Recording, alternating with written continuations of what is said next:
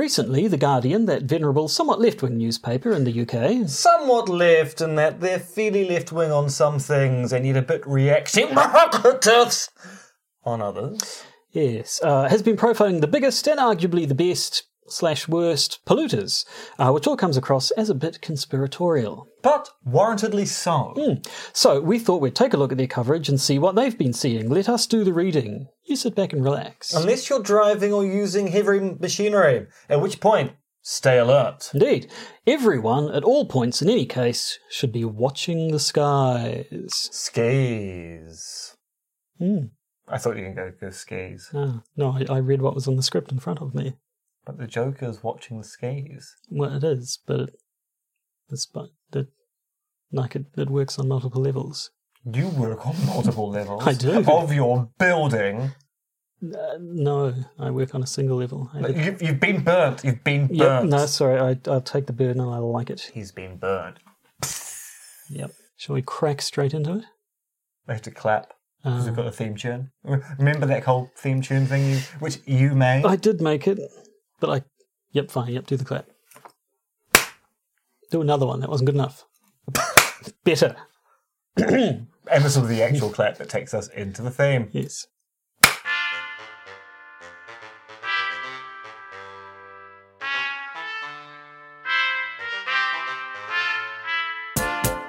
Podcaster's Guide to the Conspiracy, brought to you today by Josh Addison and Dr. M. Dentith.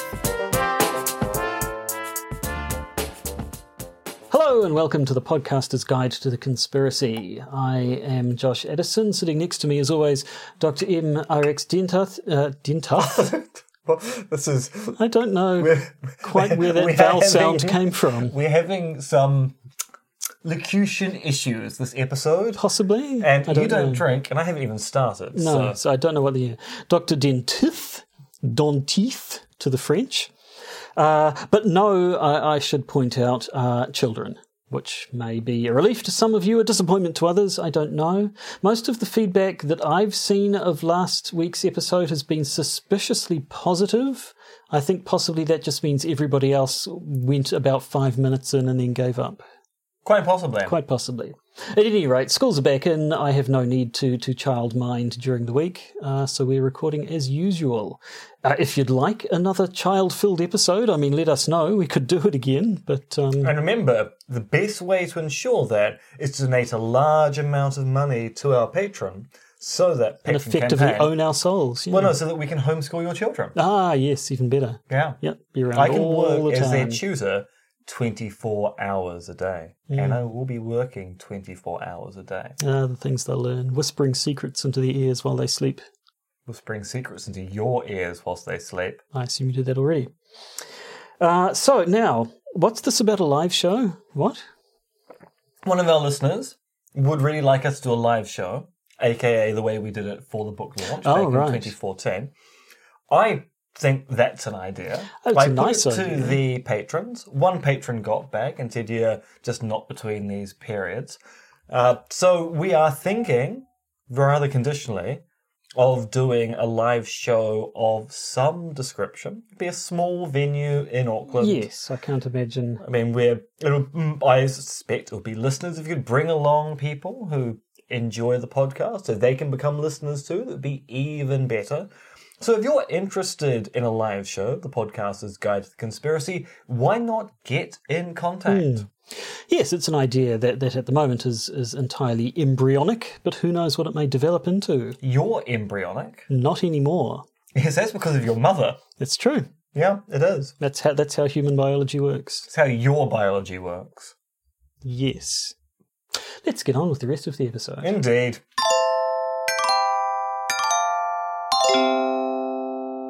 Yes, so this week we're talking about pollution. We're talking about the Guardian newspaper. We're talking about the Guardian newspaper polluters. Reporting on pollution and polluters. polluters. A series by the Guardian on the biggest and the best polluters. And by the biggest and the best, the biggest and the worst polluters.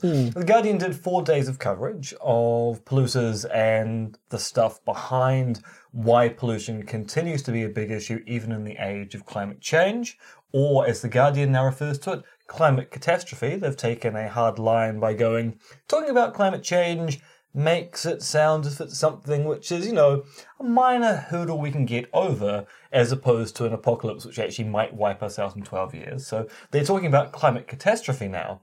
And I noticed global heating rather than global warming. Is that because warming sounds too nice? Well, and I mean the whole term global warming is a little bit contentious in the literature, and that the official term is anthropogenic climate change. It has been that term since the 1960s. Global warming was kind of coined by the media to describe it. And of course, the problem with the notion of global warming, and actually would be a problem with the notion of global heating too, is that climate change means hotter summers but also colder winters. Yes, I mean, I assumed people...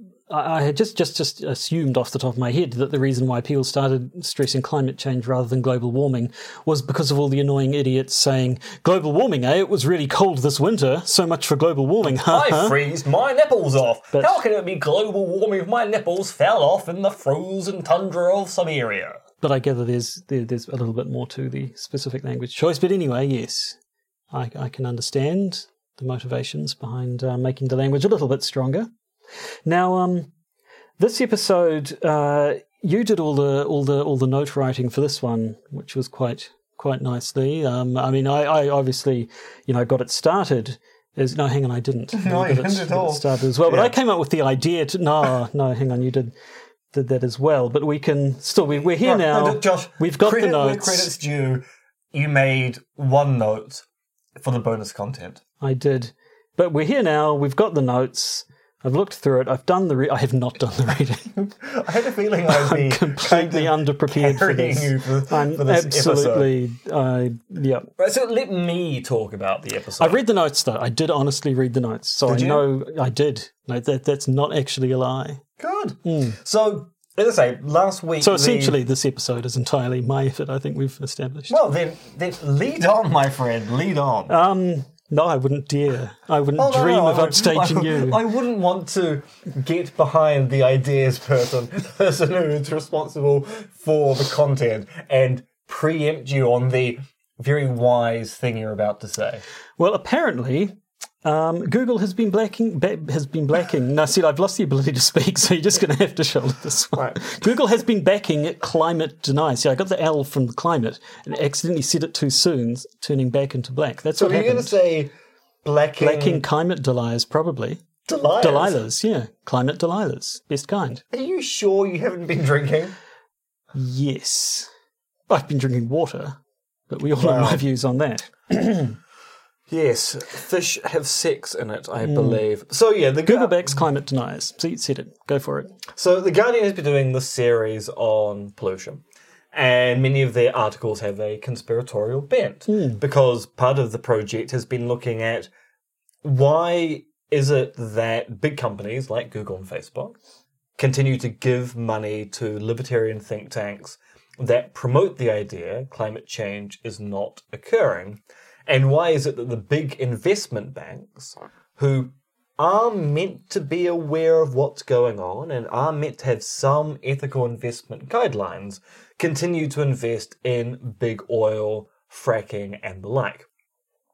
And so The Guardian did 4 days of coverage, and I thought because of the conspiratorial content, it would be a really good thing to mine to find out exactly what the state of play is. Because when it comes to talking about climate change, people start talking about conspiracy theories, whether that's a conspiracy theory that climate change isn't real and it's been foisted upon us by the Soviets who pretend to be greenies, or whether it's people saying climate change is real, but big companies are simply pretending it's an issue whilst actually not doing anything about it, or are operating from behind the scenes to undermine any movement to do anything to mitigate the climate crisis. There are conspiracy theories on both sides. And The Guardian's articles really do get to the heart of the catastrophe side, particularly the way in which they talk about why it is that Google, a company which ostensibly says climate change is occurring and needs to be stopped, keeps on taking money and giving money to right-wing causes. Their motto isn't "Don't be evil" anymore, is it? No, they removed that from their charter several years ago, although they had been doing evil before then, so you have to give them props for going, actually, we've been breaking this rule for a while. Don't get caught being evil? Basically, it was what they... It's the unofficial motto these days. Now, it should be said that, these conspiracy theories have been around for quite some time in the same way that... it's been shown now, I believe, that the tobacco industry had proof that tobacco was a cause of cancer and yet sat on that and tried, while publicly claiming that that wasn't true at all.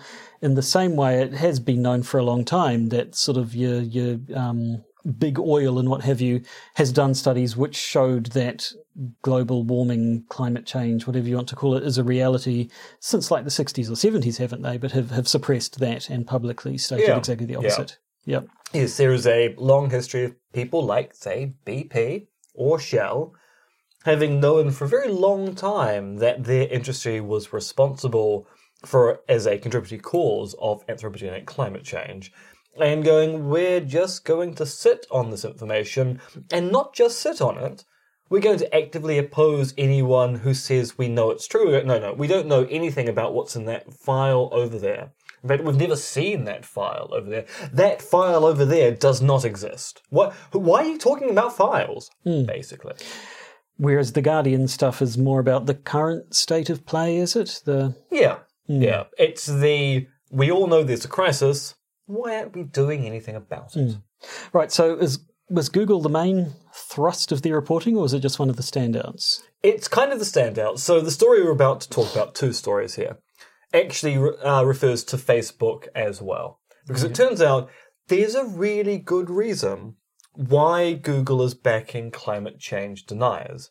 And it's not because, or at least not necessarily because, Google is denying climate change from behind the scenes. Is it because they have shares in petrochemical companies? No. Is it because of Section 230 of the Communications Decency Act? Yes, tell me about Section 230 of the Communications Decency Act. No, I just completely made that number and name up off the top of my head. Totally a fluke that I happened to get it right. You were looking at words on a screen as you said that. Well, in your reading out things voice. It was just purely some sort of fluke, some sort of psychic aberration on my part. Really? That's quite... We should... Let's test that psychic aberration. What am I thinking now? You're thinking, Josh's tablet is frozen again at exactly the right moment to get him off the hook for having to say what happens next. What the hell was that? That was your camera falling out of the mount. We can take a momentary break. This entire freaking episode is falling to pieces. We can take a momentary break, although at the moment the camera's kind of focusing at the wrong thing. And we'll return back to filming in just a moment. Hi, it's Dr. MR Extentith here, breaking into the podcast from after the podcast recording to apologise for the sound issue you are about to hear. You see, after our camera issue, it turns out that once we resumed filming, one of the lapel mics, my lapel mic, had stopped working. So what you'll be hearing is me being recorded on Josh's lapel mic, which will explain why the sound is less than adequate in places. Unfortunately, there really is nothing we can do to rescue that sound, so persevere or don't. It's your choice. It is your choice. Choose wisely.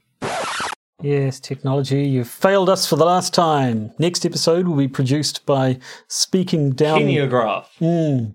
Telephones and string, tin cans and strings between them. And a court sketch artist providing images live the entire time. But until we get that set up, we should continue talking about Section 230 of the Communications Decency Act, which apparently, I have notes in front of me, I shall read them now. It basically meant that companies such as Google and Facebook can be shielded from the sorts of libel laws that do apply to newspapers. Basically, it was established in the 1990s. At the time, the point was, oh, look at these poor little startups, like poor little Google there. Look at Facebook with its rosy cheeks.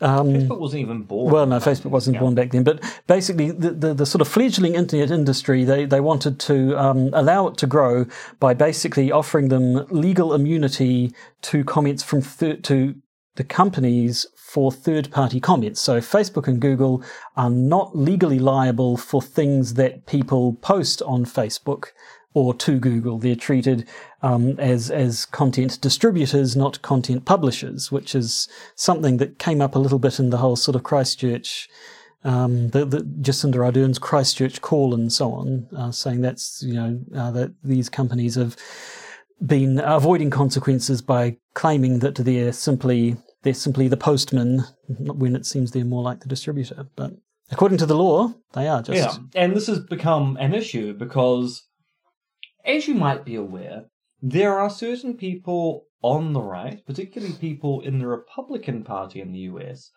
who think that Google is biased against them. Now, of course, at the moment, they've got no recourse towards this bias that Google and Facebook are said to express because of Section 230. So people like Ted Cruz are talking about revoking Section 230 and able to bring Google and Facebook under the umbrella of publishers, at which point legal action can be taken against them if they feel there is bias in the presentation of information on those platforms. Now, neither Google nor Facebook want to lose that special status under 230.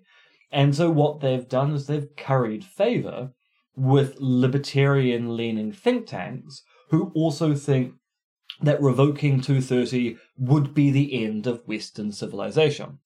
The problem is, these libertarian think tanks, which include the Competitive Enterprise Institute, which launched the notorious Cooler Heads Coalition, the Cato Institute, and the like, are also the kind of institutions that have been going on for quite some time that climate change isn't real, and things aren't that bad, and frankly it's a leftist plot to destroy the world, and isn't it really just communism pretending to be environmentalism? And so Google will say, well, look, obviously we don't support everything that these guys are saying, but that doesn't change the fact that they are giving them a bunch of money. Yes, which is where the second report comes in. Because there's one thing to be seeking support from these libertarian think tanks. It's another thing to be giving them large sums of money. And yeah, I mean, when you donate money to a thing like this, do you get to say, now you must only spend this money on fighting Section 230 of the Communications Decency Act? Don't want a cent of it going towards your wacky climate change thing. I don't really think it works out like that, does it? No, but unfortunately, the presentation is kind of important here, in that it might be the case that Google is sponsoring particular institutes like the Competitive Enterprise Institute, which is anti the Paris Accords and wants Trump to dismantle even more environmental protections. The State Policy Network, who's very anti-Greta Thunberg and also claims the environment isn't getting worse, it's getting better. The American Conservative Union, which is Koch brothers aligned, or I suppose now just Koch aligned. Brother, yes. The American Enterprise Institute, which talks about climate alarmists. Americans for Tax Reform, which criticizes any company that supports climate action by claiming they just want corporate welfare. The Cato Institute, the MacArthur Center, another Koch-aligned... You're just going to keep saying that until the end of time. Yeah, Koch-aligned think tank. The Heritage Foundation, which also claims the Paris Accords were supported by cosmopolitan elites and were part of Barack Obama's destructive legacy. Google's giving money to all of these particular groups, and might well be true that they're anti-Section 230. But the really big thing they're anti in a kind of public way is anyone who supports climate change. It's bad presentation. Is this a little bit like, who's the fella in New Zealand? Owen Glenn? Doesn't he give money to like all the political parties? Is it a case of Google just throws money at absolutely everyone who might support them, and thereby ends up supporting a bunch of people who say dodgy stuff. I mean, it doesn't get them off the hook, obviously. No, but I mean, that is actually a plausible story, because I believe Yeah. they also fund the ACLU, which is famously a free speech organisation, although actually I suppose you could say because the ACLU has defended Nazis in the past, it's not quite clear they're left-wing. But yes, they do give money to left-wing causes as well, who also support free speech. Yes, so but essentially, yes, it does seem that their number one priority is making sure they're never held legally liable for stuff that gets posted on the networks, and whether or not they're actually giving money to the anti-climate change movement is a distant second. Although, of course, the response to that typically is, sure, your interest is in protecting your Section 230 interests. You can give money to other organisations that also support you who aren't climate change deniers at the same time. Yes, exactly. Yeah, they're just putting it about willy-nilly. Well, they should be more selective in their hot Jandal fixations. Yes, Jandal. Yes, you heard me, Jandal. I heard you. I don't know if I believe you. Okay, so that was the big one. That was Google and presumably Facebook and the other folks. So that explains some of the enormous chunks of money going around. But there's a lot more enormous chunks of money to be accounted for. Yes, to the point where they talk about how the world's top 3 asset managers oversee some, let me get the number right here, $300 billion fossil fuel investment funds. Right. So this is so that's that amount of money is being actively invested in the fossil fuel industry, and or at least that amount is just being looked after by the top 3. Presumably, there's even more money still getting piled and piled and piled into these industries, which supposedly we want to start curtailing. And you have to remember, when we're talking about billions, we're talking about a very, very, very large number. You could be born 400 years ago, earn $50,000 a day, and not be a billionaire. You could earn $1 a second. You would be a millionaire in 11 days. You would be a billionaire in 33 years, 31 years. It's the difference is not actually a thing the human brain is capable of comprehending. No. But nevertheless, We do, to repeat certain politicians, we do not need billionaires. we don't. We do not need them. No. Yes, I think his old Bernie's been throwing that one around a bit, hasn't he? And I think people have clarified. He's not saying Jeff Bezos shouldn't exist. He's saying Jeff Bezos just shouldn't have $120 billion. Something's gone wrong And with the system that a single we're person... not saying that Jeff Bezos should not exist. So I've just got a twitch in my eye. Yes, are you blinking, kill them all, kill them while they sleep in Morse code? I'm trying to. Right. The end of the sentence is... Yeah, there we go. Jolly good. Yes, so I mean, the numbers are vast, incomprehensibly vast, and that seems to be awfully wrong, given that aren't we supposed to be getting away from fossil fuels some way, somehow? And the thing is, it's 3 investment bank companies that are doing it, and they've got possibly the worst names of all time. BlackRock, Vanguard, and State Street. Now, State Street sounds like a 80s action film, so I'll let that one pass. But BlackRock and Vanguard, you name your investment bank BlackRock or Vanguard? Sounds like the bad guys in a Bond film. Or at the very least, a death metal band. We are BlackRock, and we have $300 billion to throw at you. Have you heard Frankie Boyle and Glenn Wool's free comedy bits? You should just assume if you ever mention a stand-up comedian who isn't Stuart Lee, I'm going to go very well. They tell it that Frankie Boyle. Look it up. Frankie Boyle and Glenn Wool. They have a bunch of basically just the two of them talking at each other and being funny that they put up for free on the internet. But at one point, Glenn Wool, who's this Canadian, I think he's UK based, but Canadian comedian, talks about how he got in a little bit of trouble because he was doing a corporate gig, and this was in the middle of the global recession and everything, and he couldn't resist taking shots at the fact that this company had called itself Money Corp, and started making various cracks about, does Superman ever come and fight your boss? And apparently got in a bit of trouble for that. Anyway. They shouldn't have called themselves Money Corp. Well, no, exactly. These companies should have a little bit of self-awareness, or maybe they do, and that's the problem. Yes, there is this worry that the people who name these companies are mustachioed villains who really are up to no good.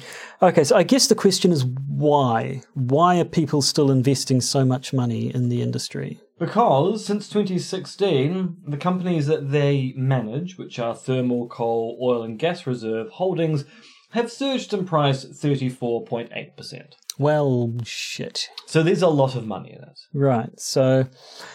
Which I guess at the end of the day in this whole thing, that's kind of the explanation for all of it. There's still a shitload of money. In fact, there's even more as things become more precious and things become more precarious, because as industries shift to cleaner fuels, those that can't are desperate for that bit of oil wealth they need to continue, so invest heavily, increasing the price of the stock. Now, this bit, you've got a bit here in the notes. Am I reading this correctly? $74 trillion?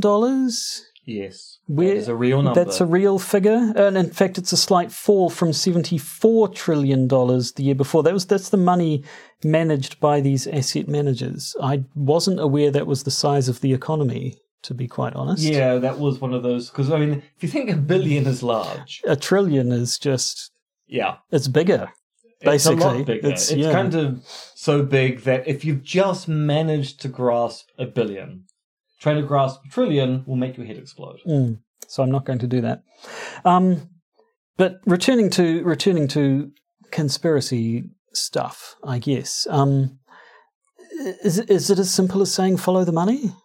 Is it, if you want to understand why this stuff is happening in contravention of what we think should be the sensible, right thing to do in the world? It is. It's follow the money, along with the notion that there's meant to be ethical investment clauses is not doing much work. Right. So even though these companies talk about the ethics of investment and investing in clean this and ethical investment in clean that, it turns out that because they're beholden to shareholders and they want to maximize return on the dollar, they maximize return on the dollar by going, well, we'll deal with the ethical implications later. Now, there'll always be a voice in the room, which I'll pretend is yours in this case. They go, Sweet. aren't they legally obliged to look after shareholder interests? Isn't that kind of how corporate law works? And the answer is no, actually. There is no maximization of profit built in as a legal requirement in these situations. It's just that that's often what shareholders expect, maximization of profits. The actual directors are not legally obliged to maximize those returns. They actually can make slightly different decisions. It turns out they don't, and the guidelines which are meant to keep them from making those maximizing decisions in these particular cases don't have much weight. Okay, well, I'm getting more and more pessimistic the more we talk about this stuff.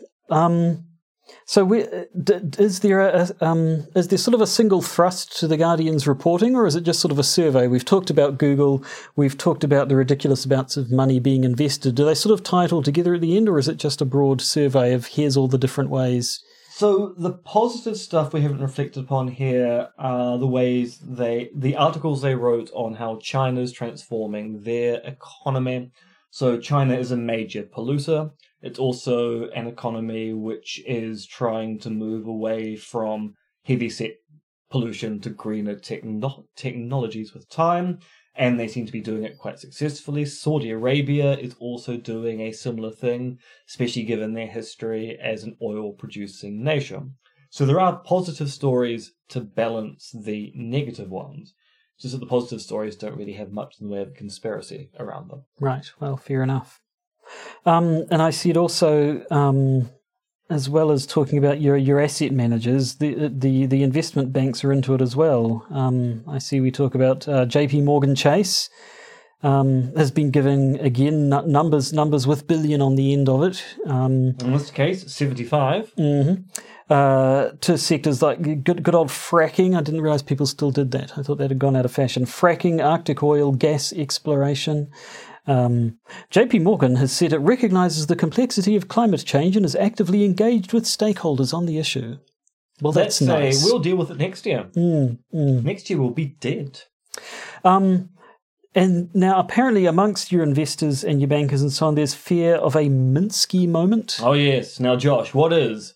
Actually, can you show people on the video what a Minsky moment looks like? No, because it's the metaphor for it is basically arson.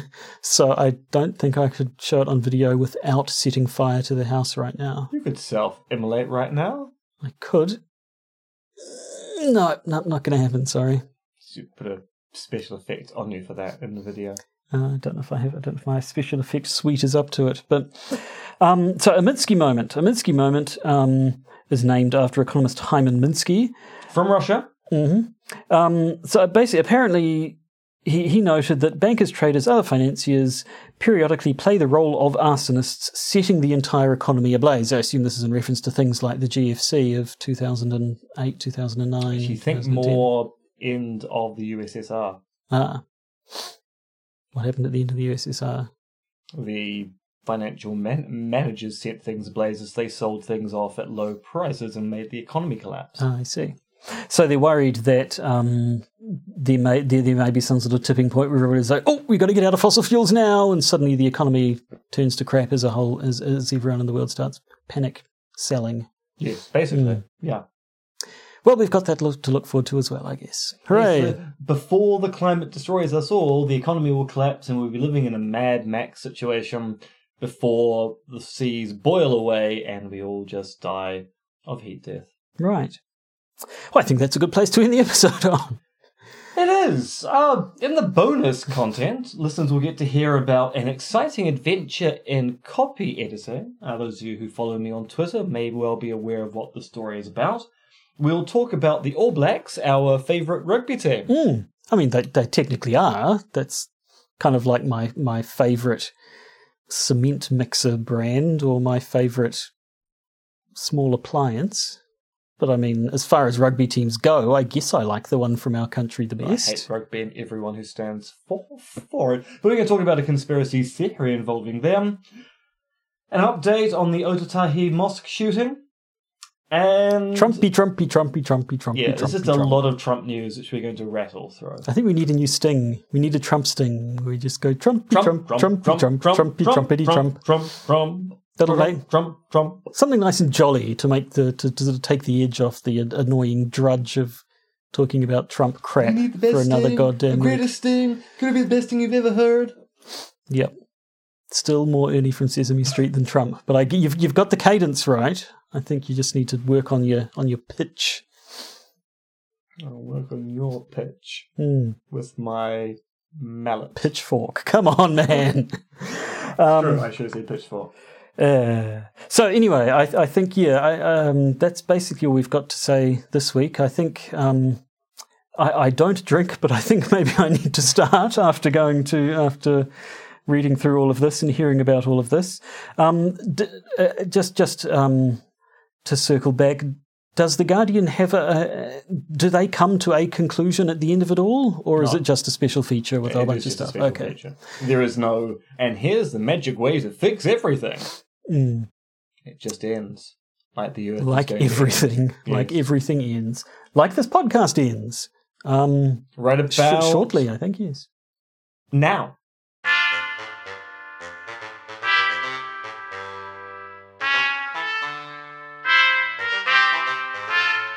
You've been listening to the Podcaster's Guide to the Conspiracy, starring Josh Addison and Dr. M.R. Extended, which is written, researched, recorded, and produced by Josh and M. You can support the podcast by becoming a patron via its Podbean or Patreon campaigns. And if you need to get in contact with either Josh or M, you can email them at podcastconspiracy@gmail.com or check their Twitter accounts, Monkey Fluids and Conspiracism.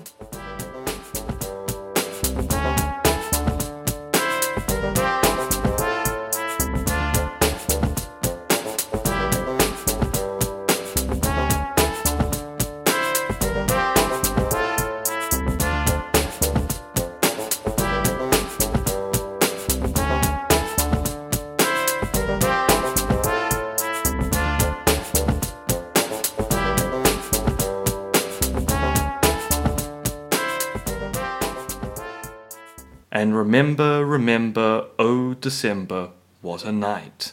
Wait for that to finish before we do the silence. You don't want that. You don't want to have the sound of police helicopters. Well, the thing is, if we remove the sound of police helicopters from the recording, then it's probably going to also cut out an awful lot of where we're speaking. But I at mean, range. if you remove a police helicopter sound from audio that has no police helicopter sound in it, then you'll get inverse police helicopter sound, which will presumably be the sound of, like, I don't know, like a crime helicopter?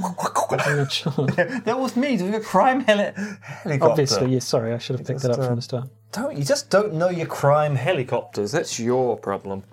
It's one of many problems I have with you. Then your anti-water position. Sickening. You're like the water boy of Fluids. podcasters. Fluids everywhere. Podcasters. I don't know what a podcasted is. Will you please stop flying around here? No, they're coming back because I asked them to. That Dr. Dentith bad-mouthing us.